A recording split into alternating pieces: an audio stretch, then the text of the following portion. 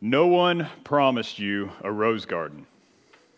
I don't know if you're old enough or have seen the Marine Corps recruiting ad that has that caption on it. It's got a snarling drill instructor looking up at a timid recruit, and it says, "No one promised you a rose garden."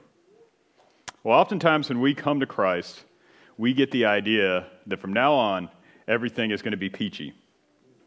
But that's rarely the case.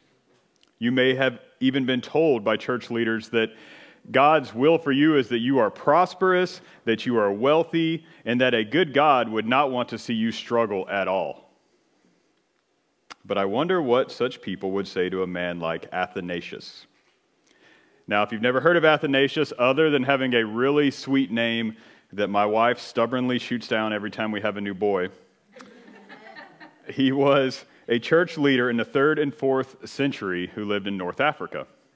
He was nicknamed by his opponents the Black Dwarf, but as Gonzalez, a church historian, says, he was a theological giant. He followed a man in ministry named Alexander of Alexandria. You can't make this up. And Athanasius became bishop of Alexandria. But he is most well known for his rock-solid stance on the deity of Christ over a popular belief in the church and a sect known as the Arians. Athanasius preached, he wrote letters, he even once jumped in front of the Roman emperor's horse and grabbed the reins and pleaded with him for a case so that he could share with him what the Bible said about Jesus. From the Bible, Athanasius argued that just as God was responsible for our creation, man could not be responsible for recreation. So our redemption, our recreation, our saving from sin and death had to be of God. The God-man, Jesus, paid our debt. And this belief got him exiled from the Roman Empire, not once, not twice, but 5 times in his life. In fact, by the time the church had fully turned back to a high Christology of the Bible, Athanasius had already died. He didn't even get to see the fruit of his labor in the church at Rome. Closer to home for us, there's the Puritan and Baptist John Bunyan. Now, he lived in the 1600s. He was an Englishman during the Puritan movement. He was a former soldier who became a tinker, which is what we might call a repairman. So just kind of a regular, average guy. But as Spurgeon said, Charles Spurgeon, he bled Bible. He was a separatist preacher. He was a Baptist elder who would often preach in fields and preach in barns because it was illegal for him to meet in a church house. And Charles II, King of England, once asked the Oxford scholar and theological lion John Owen why he would want to go hear this simple tinker preach. And Owen replied, "May it please your majesty, if I could possess the tinker's ability to grip men's heart, I would gladly give up all of my learning." Well, why do I mention Bunyan? Because of the Act of Uniformity, which was an act passed in England during that time, anyone not ordained by the state church could not preach. In fact, anyone who did not get in line with the state church was expelled. So much so that Baptists couldn't even bury their dead. They weren't allowed to bury their dead. There's an interesting story one time of some Baptist guys going out and burying a dead brother in the street just to prove a point because they had no cemeteries. Bunyan was arrested one day for preaching in a barn. In fact, they were laying in wait for him. He opened his Bible and read one verse, and people came out and seized him and put him in prison.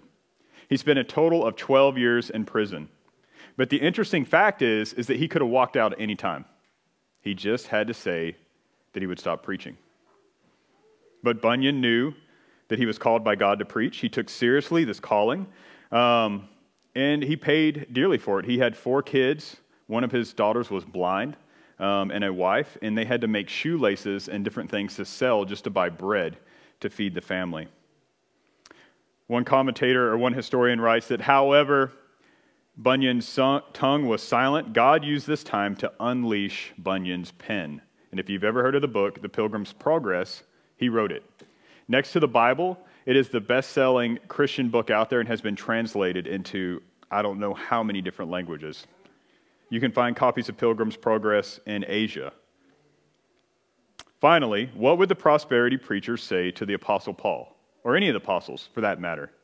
Thinking about Paul, imagine how he was seen in a first century context. Now, we're getting away from it, a guilt culture in that you had to be proven guilty before we would think ill of you or whatever. But they were a shame-honor culture where public opinion was everything. And take, for instance, the Corinthians. What are the things that they valued? They valued power. They valued beauty. They valued rhetoric. They valued wealth.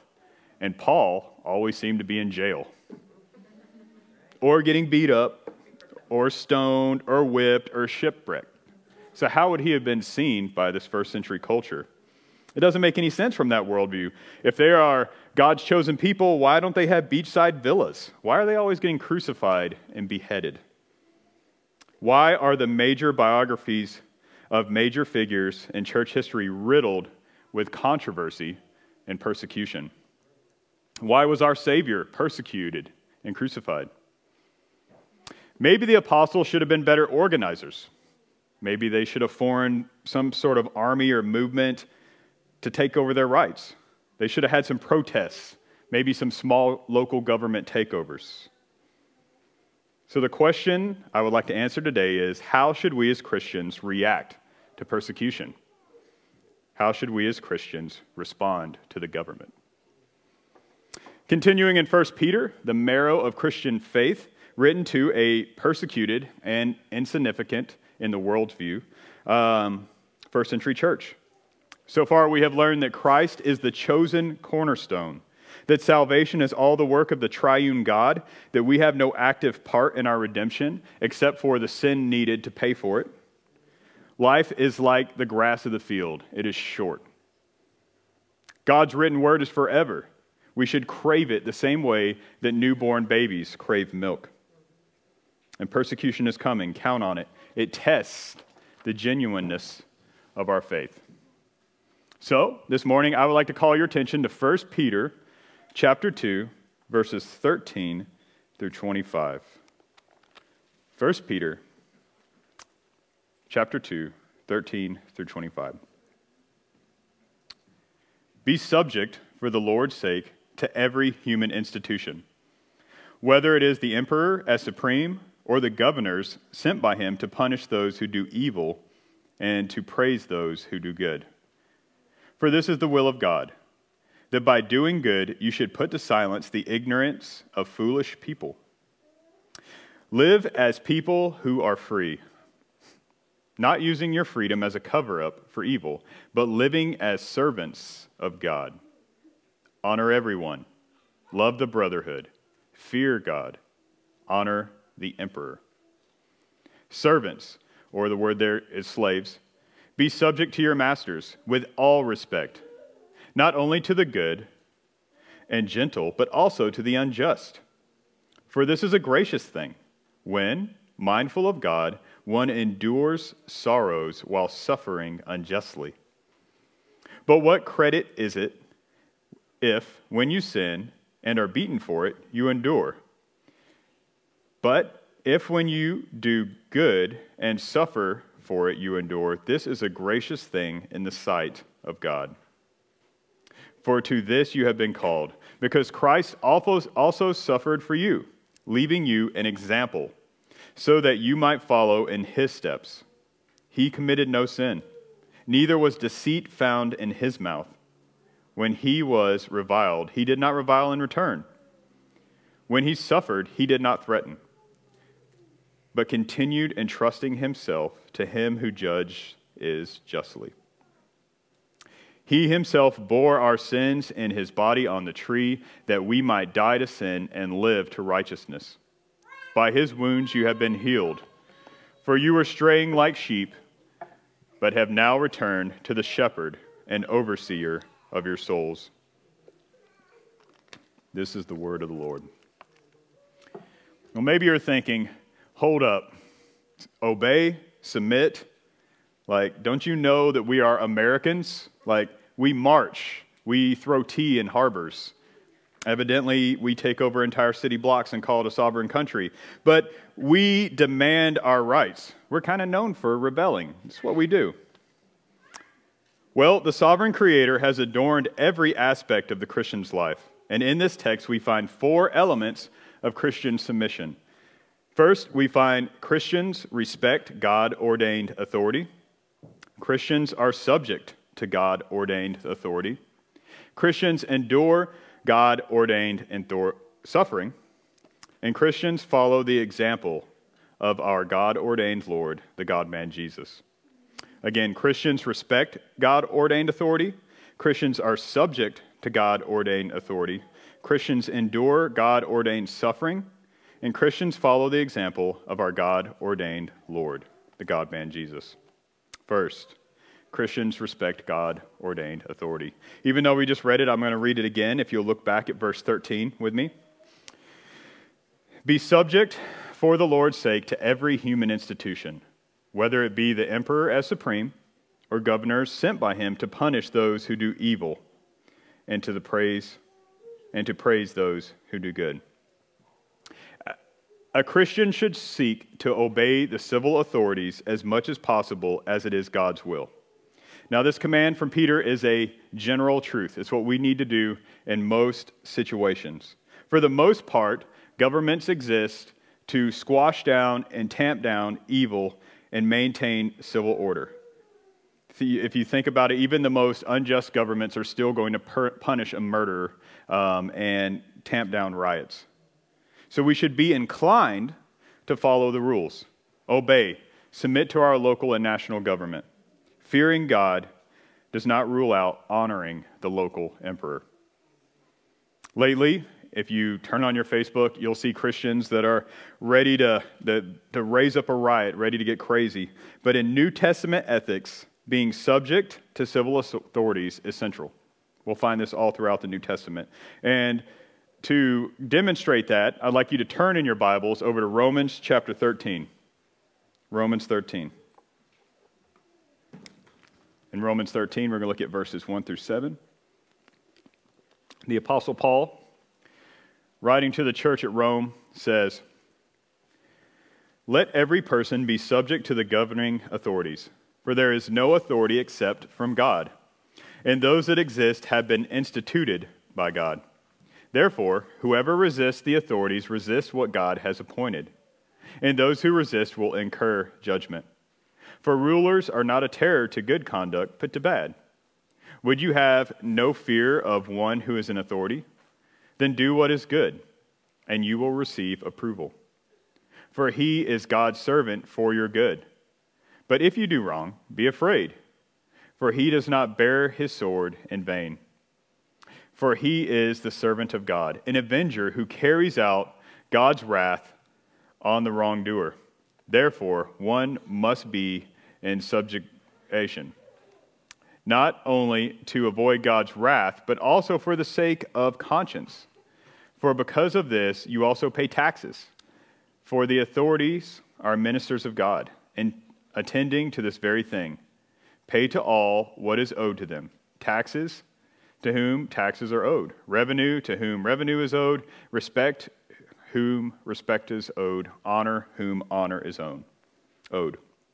So here we see all authority is from God. It's instituted by God. Whoever resists authority without biblical reason resists God. So we're to do what's right, pay our taxes, pay our bills, be good citizens wherever we live. When Christians are good citizens, it is honorable in the eyes of those around us. And now, the apostles would have certainly known about bad rulers. Obviously, this is written in the context of persecution. They would have known about the Old Testament, about Pharaoh, about Nebuchadnezzar, Herod Agrippa, and everything he did in the book of Acts. However, even the most oppressive government still keeps some level of civil order. They are ordained by God. So do your best to honor God by submitting to them. However, governments do not outrank God. So Christians should disobey if commands contravene God's commands. We submit diaton kyrian for the Lord's sake, out of reverence for him. Our supreme authority is not the emperor, but it is God. And so we cannot go against God's will. We cannot honor the emperor and dishonor our God. One example of this is the emperor cult in the first century. So one of the major issues the church faced in the first century was that the emperor was a so-called divine power, and that citizens were to place a pinch of incense on a flame to sacrifice for the emperor. Now, and this is one of the reasons, if you remember, I talked about Polycarp and those guys, this is one of the reasons they were persecuted. Judaism, as an established religion and a previous agreement, did not have to do the sacrifice, but Christians were considered a sect of Judaism that had been expelled. They had no agreement, and so we were called to pay homage to the emperor. And to fail to do so was seen as a sign of civil rebellion. But this is an example of legitimate disobedience. We cannot worship a false god to the glory of the one true and living God. And so in such cases, it is right and just for us to disobey. We do not submit to evil commands. An example of this is a fumier. Now, I don't know if you're familiar with the fumier. It was something that took place in the 17th century in Japan to Christians that lived there. I'm going to read a narrative here of a story of the fumier. A man waits nervously in line to be called. When he hears his name, he steps forward, and he's watched closely by local government officials who have been sent down, and capital officials who have been sent down for the occasion.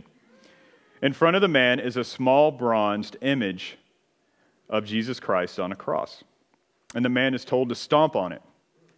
If he does, it is a public declaration that he has given up his faith, and he will live to see another day. If he doesn't, he could face execution, crucifixion, or torture, forced into boiling hot springs, or suspended upside down in a pit of excrement. Any sign of hesitation could cost him his life. This practice of stepping on Christian images, known as a fumier, was widespread in the city of Nagasaki in the 17th century. It is estimated that around 2,000 Japanese Christians were executed, and many more denied the faith to avoid it. One of my ethics professors, Dr. Alan Branch at Midwestern, says that he believes the modern-day fumier is the LGBTQ movement. When I told you guys before that I went on a New England study tour a year ago, and when we were in New England, we would meet with local church pastors, church planners, because New England is the most unchurched area of America.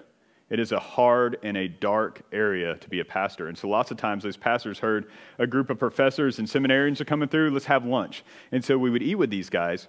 And they said it's really hard to minister here because there is such an LGBTQ movement that the first thing people will ask you when you say you're a pastor is, are you affirming? And if you say anything other than yes, it's, I have nothing to say with you, and they walk off. There may be coming a time where we are persecuted for not affirming stepping on the fumier. But we must still honor God in our refusal. Look with me at verses 15 through 16, back at 1 Peter chapter 2. For this is the will of God, that by doing good you should put to silence the ignorance of foolish people. Live as people who are free, not using your freedom as a cover-up for evil, but living as servants of God. We submit because it is God's will. It shows that we're not anarchists, but we are good citizens. It distinguishes the claim of the ignorant and those who claim that we are not good citizens by doing right. And submitting is just a part of being a Christian. If anyone has told you that being a Christian means you never have to submit, they have led you astray. Here are some other examples. In Luke 2, chapter 2, verse 51, Jesus submits to his earthly parents. And we read, and he went down with them and came to Nazareth and was submissive to them. And his mother treasured up all these things in her heart. 1 Peter 5:5, a verse we'll get to in a few weeks. Young to old. Likewise, you who are younger, be subject to your elders. Clothe yourself, all of you, with humility toward one another. For God opposes the proud and gives grace to the humble. Ephesians 5:2-4, wives to husband. Now, as the church submits to Christ, so also wives should submit in everything to their husbands. Again, no one is called to submit to that is illegal, that is immoral, or that is abusive, that which is abusive. And we're going to learn more about this next week. Basically, you do not have to submit to anything that the Bible teaches is wrong. However, humble, submission to authority is part of being a Christian. And Peter is not just addressing our outward actions, but our inward motivations. There is a way of submitting, but still rebelling.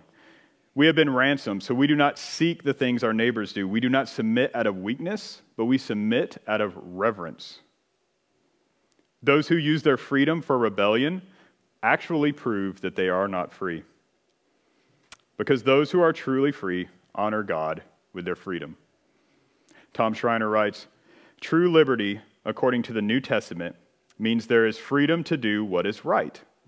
Hence, only those who are slaves to God are genuinely free. Believers are called to live under God's lordship, obeying the government as God's servants." Think about like a foreign ambassador is one way I frame this up in my mind. If I were sent as a foreign ambassador to Egypt, there are laws there that I may not particularly agree with, but as an American in a foreign country, I'm going to obey those laws knowing that ultimately I'm honoring my own country. And as a Christian, there may be laws we don't agree with that or whatever, but ultimately we are honoring God by our actions. Look with me, we cannot put all of our hope in the idea that our country will return to its former ways. Maybe it will. Maybe God will pour out his blessing on America and we will turn back. And I pray that we do. But the government may not always side with us as believers. However, we can try to live in a way in which non-believers have nothing bad to say about us. Look with me at verse 17. Honor everyone, love the brotherhood, fear God, honor the emperor. We have 4 commands in this verse. Honor everyone, love the brotherhood, fear God, honor the emperor. First, honor everyone. The imago Dei, the image of God. Every color, every gender, every background, in the womb or outside of the womb, all human beings bear the image of the one true and living God.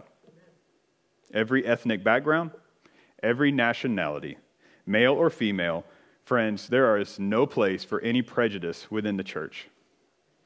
But even those outside of the church, non-believers, we still treat them with respect because even in their rebellion, they still hold the image of God. Our culture, as you well know, is in turmoil across the board on this right now, both sides of the argument. And we as the church must be the light to a lost world. We cannot join in the secular narrative, but we must be a light to the world. If you're friends with me on Facebook, you know that I very much oppose some of the Marxist ideology that's seeping into the church over this, but we still have to be a light to the world and affirm that every human being is made in the image of God. We must speak out against any injustice or any racism from the Bible, because the Bible does not teach that it's okay. Second, love the brotherhood. If you are born again, you are a child of God. You are part of this family, the church. Now, maybe you heard, as I did growing up, that all people are God's children. That's a secular philosophy. It's not what the Bible teaches. If we look at 1 John, I believe it is. 1 John. It says that some of you are children of the devil. It's not something I heard growing up, but that's what John says. Only those of us who are in Christ are children of God. But John also tells us if you do not love your brother, then you are not in Christ. If you can hate your brother, if you can hate a fellow Christian, then you are not one. Love your brothers and sisters. We are pilgrims together, under persecution together. And this is not just the Valentine's Day, Hallmark Channel, Christmas type of love, but this is true love. And part of loving is speaking truth. If we do not lovingly call out sin, if we do not lovingly correct, hear me, we are loveless. Just as you would not let someone you love drink a glass of poison, it is not love to let your brothers and sisters live in sin or believe a false doctrine. As one pastor said, if you allow your brother to continue in error, you do not love them, you love yourself. Because you desire to be liked more than you desire that person to be right with God. You can call it unity if you want, but I agree with this pastor, I call it loveless. Second, fear God. The holy creator of the universe is not your homeboy. Fear God. He is holy. He is set apart. Do not trifle with the living God, and do not trifle with his people. In contrast to fearing God, honor the emperor. Now, Tom Schreiner says that this is probably a swipe at the emperor cult that I mentioned earlier, because you are to fear God, but honor the little g God, emperor. We fear God, not man. We honor the emperor only because we fear the one true and living God. Now, Oswald Chambers once said, "The remarkable thing about God is that when you fear God, you fear nothing else. Whereas if you do not fear God, you fear everything else." Repeat that. Let that sink in. The remarkable thing about God is that when you fear God, you fear nothing else. Whereas if you do not fear God, you will fear everything else. What a word for us right now in our current situation. But I promise you that every one of us here struggle with this, myself included. And if you're thinking, I don't fear man, I don't care what other people think, let's run a little diagnostic test, courtesy of Mr. Ed Welch. Do you ever struggle with people pleasing? Do you ever struggle with peer pressure? Do you ever struggle with trouble over saying no when you're overcommitted?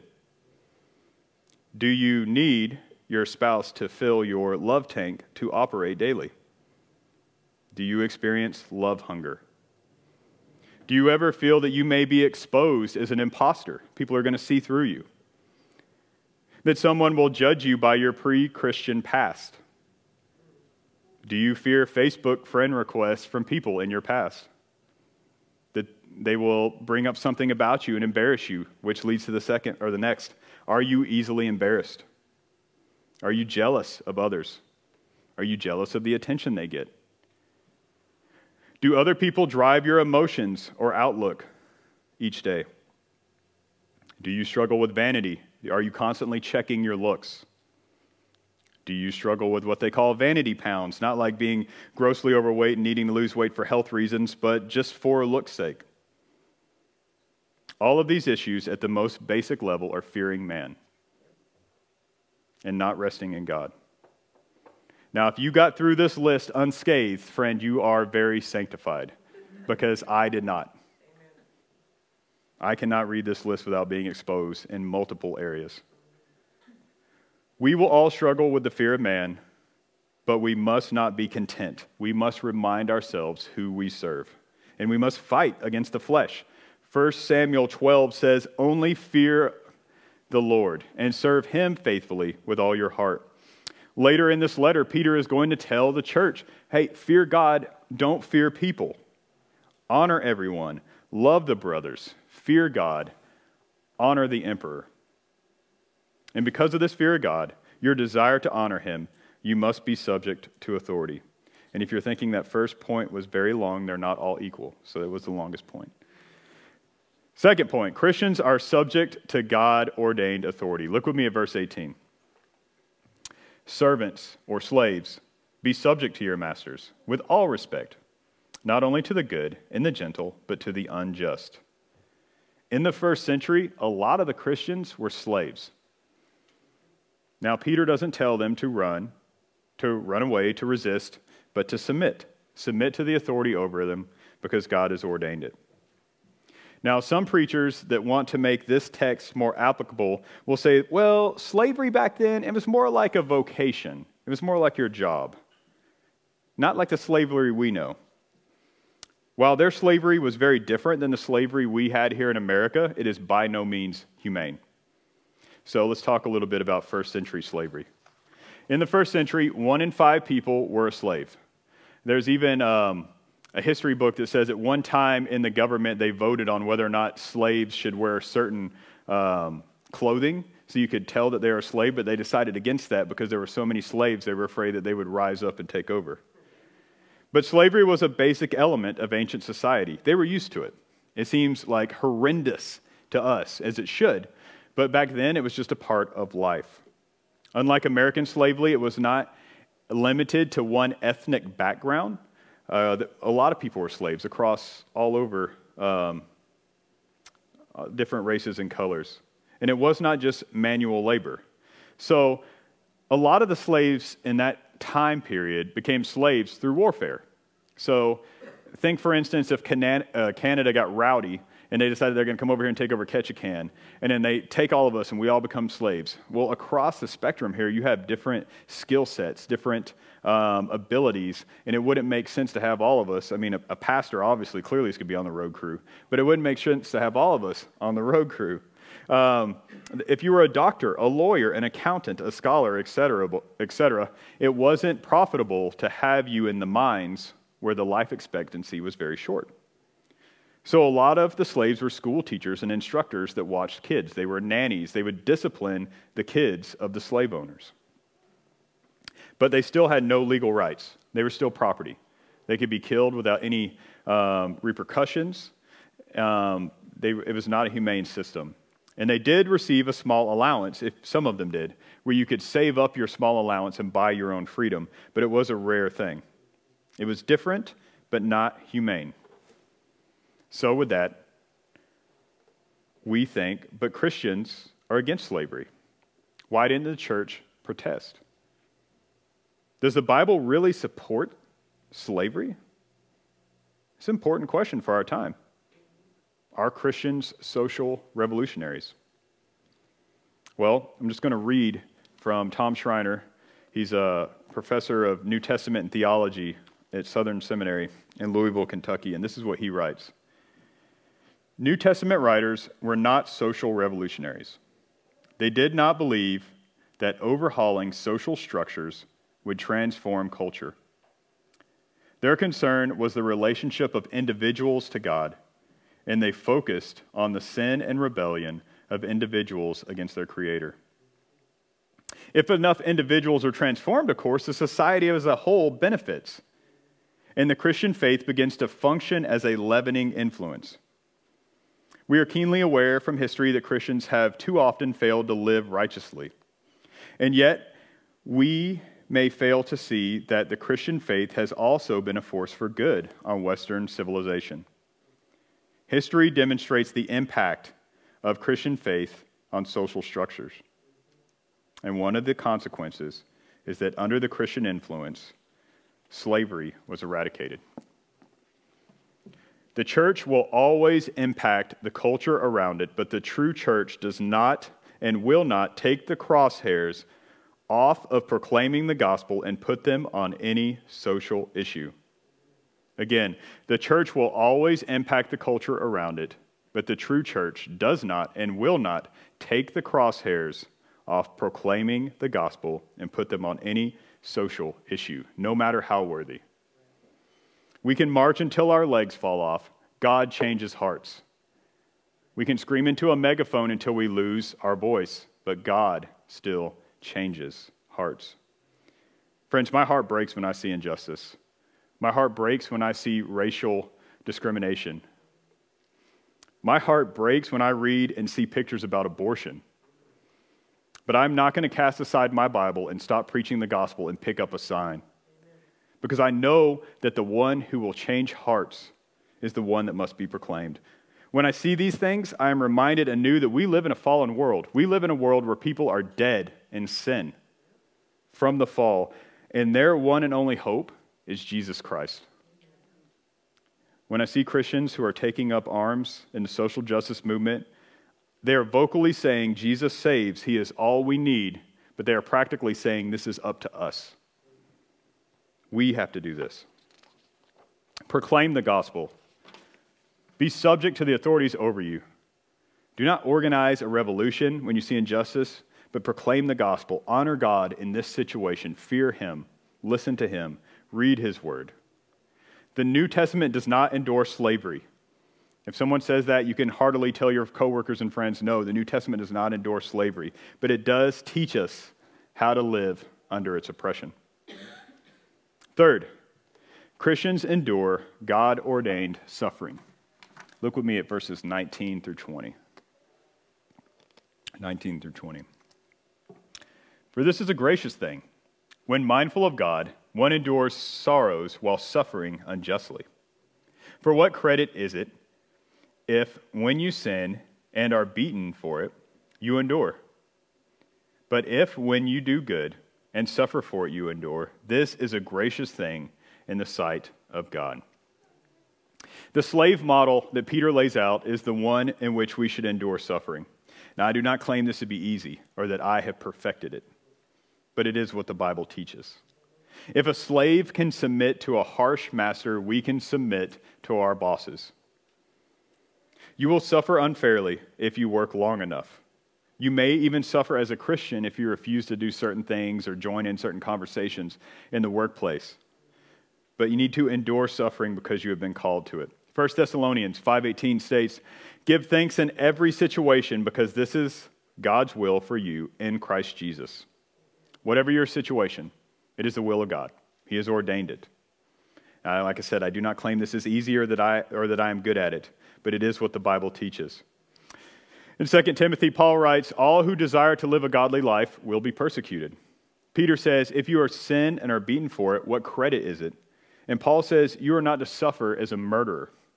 So in other words, if you suffer for pursuing a godly life and honoring God, that is commendable. But if we suffer for being a jerk while we're having our pity party, we shouldn't drag God into it because we are suffering on our own account. Verse 20 says, "If you do good, suffer and endure, that it is a gracious thing in the sight of God." But why do we have to suffer at all? Point 4, Christians follow the example of our God. Before we read the verses, like I mentioned, some preachers will try and compare first century slavery to our vocation to make it applicable, and I felt that tension. Matter of fact, when I started studying this, I kind of thought that's where I was going because I'd seen that before, but then I realized something. Peter's already done this for us. We don't have to force it on the text. He gives us the whole spectrum. So if you think about the lowest form of humanity, what do you think it would be? Well, slave. They don't have their own rights. They're owned by another person. But on the other end of the spectrum, what is the highest and the most perfect form of humanity? Well, it's Christ. He was the perfect humanity. He is what humanity was always meant to be because he served God. So if we have the lowest form of humanity suffering and we have the highest form of humanity suffering, like we are somewhere in that spectrum. Isaiah 53, I read it last week. I'm going to read it again because it is so good. In Isaiah 53, we read, "He was despised and rejected by men, a man of sorrows and acquainted with grief. And as one whom men hide their faces, he was despised, and we esteemed him not. Surely he has borne our griefs and carried away our sorrows, yet we esteemed him stricken, smitten by God, and afflicted. But he was pierced for our transgressions, he was crushed for our iniquities, our sins. Upon him was the chastisement that brought us peace, and with his wounds we are healed." With this in mind, let's turn back and look at 1 Peter chapter 2, verses 21 through 25. "For to this you have been called, because Christ also suffered for you, leaving you an example, so that you might follow in his steps. He committed no sin, neither was deceit found in his mouth. When he was reviled, he did not revile in return. When he suffered, he did not threaten, but continued entrusting himself to him who judges justly. He himself bore our sins in his body on the tree, that we might die to sin and live to righteousness. By his wounds you have been healed. For you were straying like sheep, and now have returned to the shepherd and overseer of your souls." The eternal Son of God wrapped himself in flesh while not losing any of his divine attributes. A way to think of that is if a king over a countryside were to put on the clothes of a beggar and walk the streets as a beggar, he is no less the king. And if he were to take off his beggarly clothes and stand up and the other beggars and the other people on the street were to recognize him, they would immediately fall on their faces because they know he is the king. He ate fish while upholding the universe as a member of the triune God. You ever think about that? Like people talk, Scott and I were talking the other day about people ask if there's ever a rock that, God can make you couldn't pick up and silliness like that. If you really want something to ponder, ponder the fact that God himself wrapped himself in flesh and upheld the universe while eating fish with men like you and I. Laying aside his divine right to be worshiped, he walked among us in the flesh and suffered in his humanity at the hands of men. He was abused, and he did not return abuse. And yet he was God. We must follow in his example. But while we follow in his example in suffering, we must recognize that his example is different. His suffering was unique. By his wounds, he paid the debt of our sin. He atoned for our sins. Colossians 3 states, he nailed them to the cross. I'm just going to read these verses from Colossians 3. And you who were dead in sins, in the trespasses, and the uncircumcision of your flesh, God made alive together with him, having forgiven us all our trespasses by canceling the record of debt that stood against us with its legal demands. This he set aside, nailing it to the cross. Our suffering tests the genuineness of our faith and sanctifies us. It sets us apart. It helps us grow in holiness. His suffering saved us. Verse 24 says, he bore our sins upon the tree. When I hear people claim that they can do things that Jesus did, that they can own his divine attributes, friends, it brings up the same reflexes as when I was in the South if I came up on a dead, rotting skunk. It is the apex of rebellion to reach for God's glory. It is the essence of human depravity to claim you can be like God. Verse 25 says that you were sheep gone astray, and he is God. We are sheep. We return to the shepherd only by his grace and only by his mercy. Jesus Christ is the shepherd and overseer of the church. I am nothing but a weak and fallible under-shepherd. I do nothing but deliver his word. He is the shepherd of this church. He is the overseer of this church. The emperor, our president, our governors, our mayors, they are all weak and fallible men who will go to the grave and their plans will go with them. Even we who lead this church do our best to be in the Word and to let the Word drive us, and we have plans, but our plans that are our plans will still go to the grave with us. But his plans will come to pass. Jesus rules the world. He is sovereign over every square inch. It is his church for his glory. Trust in Christ. He is the capital S shepherd. Are you one of his sheep? Do you know his voice? Are you currently straying? In this text, we have just seen what Christ has done for us, that he has laid aside our sins, that he has nailed them to the tree. Can you claim that today? Do you know the voice of the shepherd? Flee to him if you have not. Talk to me, and we'll talk about what the Lord has done for you.